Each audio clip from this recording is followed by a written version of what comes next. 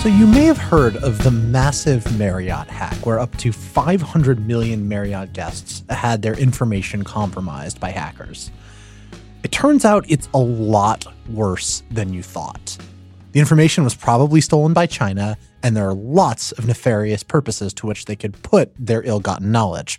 Hi, I'm Zach Beecham, and this is the Worldly Podcast on the Vox Media Podcast Network.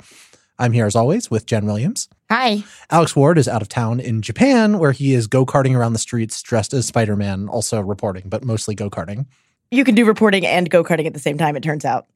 But in Alex's absence, we're going to discuss the Marriott hack anyway. So, Jen, what was the sort of basic gist of what happened? Okay, so there was this massive cyber attack on the Marriott hotel chain. So not just Marriott, but other Marriott-owned properties, hotels you've probably stayed at. All these properties had their information databases hacked. And so the hackers got all kinds of information on as many as 500 million guests. So we're talking things like credit card numbers, passport information, like passport numbers, things you have to fill out on forms when you book a hotel room, dates of stay, like travel patterns, things like that. Yeah, that one really freaks me out. And they're associated, right? So they know not only what your name is, but also the dates at which you were at the Marriott at that particular point in time. Right, like you went to this city on this date. And oh, look, you do that every year. But this was this big hack that was in the news, right? And we didn't quite know who was behind it. It's just kind of been percolating, people kind of talking about it. And then this New York Times piece came out on December 11th that basically tied that to a whole bunch of other hacks. So this hack of American healthcare information. So nowadays, a lot of your healthcare stuff, like your insurance information and like insurance claims and doctor's visits and bills, all kinds of stuff is all digitized, right? We fill out forms, they go into the computer. So that's the information, like these big databases that have really personal, health history and medical history information. So that was hacked. And then there was this other one back in 2014 that was massive, which was the records of security clearance information. So security clearance files of millions of Americans in this Office of Personnel Management database. It's OPM. It's basically like the HR department for the U.S. government. So massive database of files on Americans who have security clearances. All right, so you have these three hacks. It seems like they're all done by the same group, and that group is China. Hackers working for the Chinese government, specifically the Ministry of State Security, which is the country's civilian spy agency. It's all, like everything else in China, controlled by the Chinese Communist Party. So it looks like, according to cybersecurity experts and officials who are kind of familiar with the investigations, that China was behind all three of these. In cybersecurity terms, this is called attribution, trying to identify who the source of a hack is. And attribution is notoriously difficult. It's really hard, oftentimes, to figure out, who conducted an anonymous attack on the internet, because they can mask their presence in a lot of ways. Especially telling for like 100% certainty. Like you can say, like, it seems like it's probably this person, but it could be this other person. Right. Now, in this case, according to the New York Times, private firms who had assessed the Marriott hack identified code that had been used in other recent hacks that had also been attributed to the Chinese government. So it's sort of a secondary way of doing attribution per the Times, right? You link this code to code that was used elsewhere. It's very hard to imagine anyone else using the exact same code in this case. Therefore, probably China. On top of that, there's news this week that the Trump administration is expected to announce soon massive sanctions on China related to things, including cybersecurity. And they plan to actually declassify intelligence reports that will reveal Chinese efforts to compromise American security dating back to at least 2014. And that's when that big OPM hack was.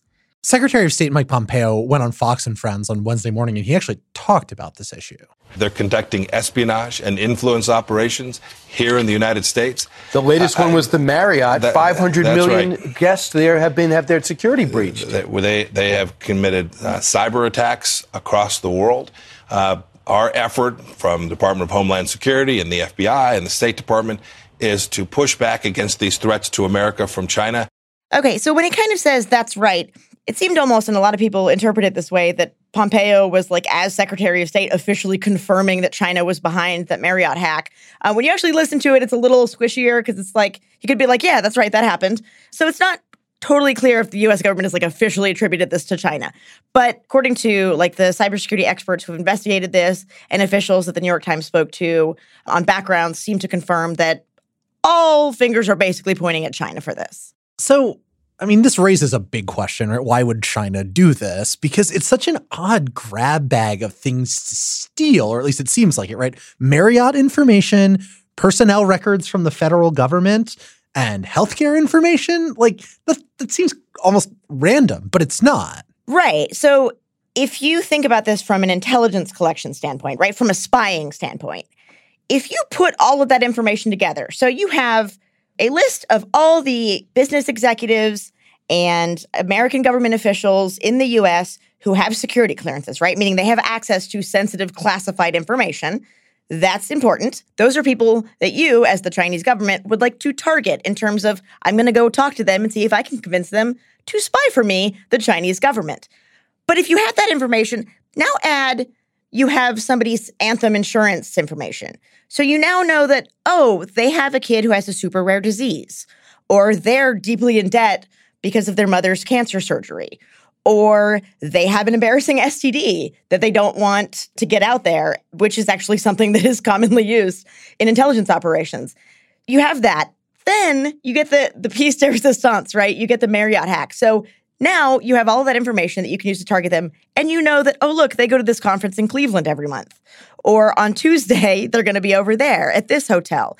So you have basically the perfect profile for literally thousands of Americans with access to sensitive information to go target them and try to turn them against the U.S. government. Right. This is a counterintelligence nightmare because now the U.S. government needs to figure out how to, counter what you're talking about. Now, we don't have evidence that China is doing this yet, using this information to turn people. If they're not, then they're doing something very wrong. Yeah, so they probably are, in which case the U.S. government has to go through and identify who the high-value targets are, figure out how to protect them or how to contact them, figure out if they've been turned by the Chinese government, and if they have, then what to do about it, right? That is a massive amount of time and energy that the CIA and the FBI and other parts of the U.S. government will have to expend, and time that they could have spent doing other things.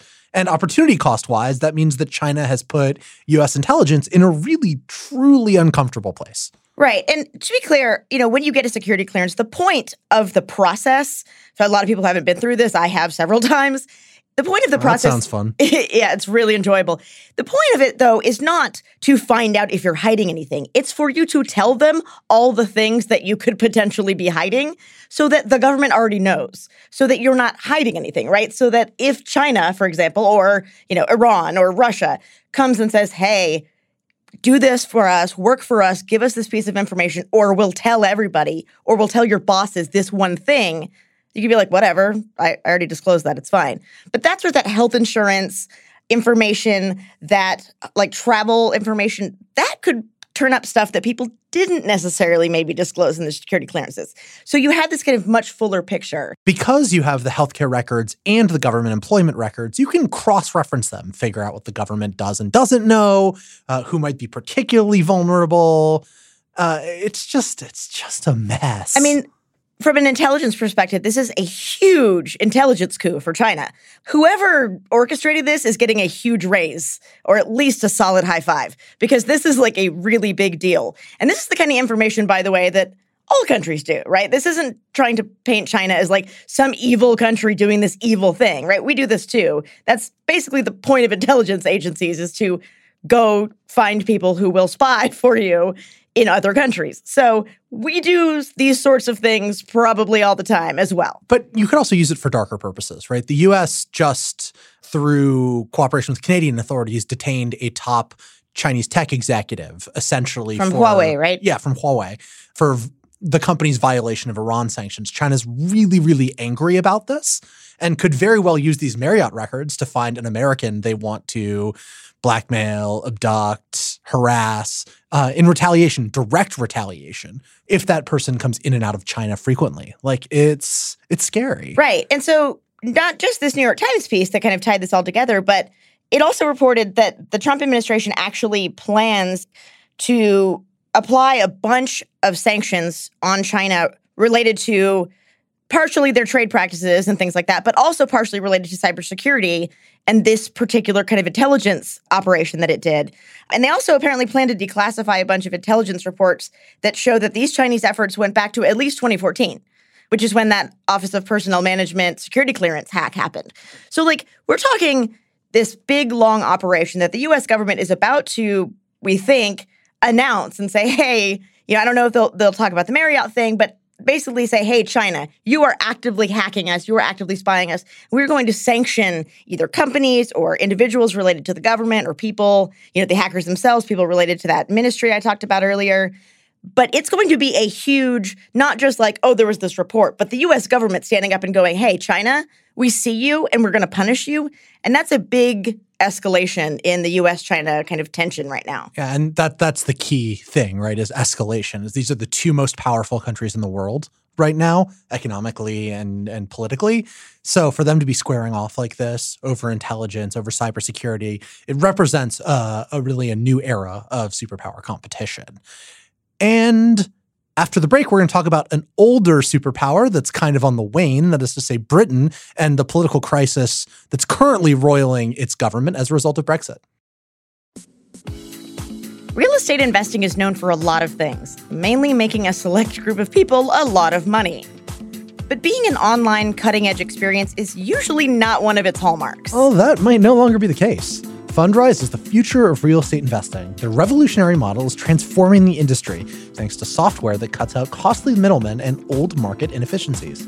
Fundrise delivers the kind of investing power you usually only see at giant institutions, bringing real estate's unique potential for long-term growth and cash flow to individual investors. Getting started is really easy. It usually takes less than 5 minutes. 5 minutes? Yeah. When you invest, you will be instantly diversified across dozens of real estate projects, each one carefully vetted and actively managed by Fundrise's team of real estate pros. Then you can use their intuitive investor dashboard and real-time reporting system to monitor the progress of each property within your portfolio. That's the future of real estate investing. So are you ready to get started? Visit fundrise.com/worldly. Again, that's fundrise.com/worldly to have your first 3 months of fees waived. Again, that's fundrise.com/worldly. Now we're going to talk about a fight inside the British Conservative Party, which led to a vote on Wednesday that very well could have ousted Prime Minister Theresa May. Jen, what is this vote of no confidence, as it's called? Right. So it's essentially her own party calling a vote saying, we're not super confident in your ability to continue to lead our party. That's what it says on the tin. Yeah, it's basically on the tin, very British. But yeah, so this isn't like the entire government saying, we don't like you, Theresa May. This is a fight within her own party. And basically they said, look, we're going to call a vote and we'll see if you have enough support within the party. So she didn't have to convince all of Parliament, right? She just had to convince half her party plus one. The reason that this vote was happening in the first place was because of a major internal divide in the party over the deal that May had inked with the European Union about Brexit, right? Many of them wanted the terms of the deal to be much harder, to lead to a stricter separation between UK law and EU law. Her version of the deal has the UK pretty integrated with the EU for an indefinite period of time, and the hardcore Brexit people didn't like that, so they mounted a challenge to May's leadership.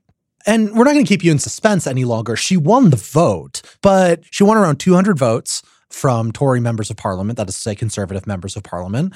But she also lost over 100 votes.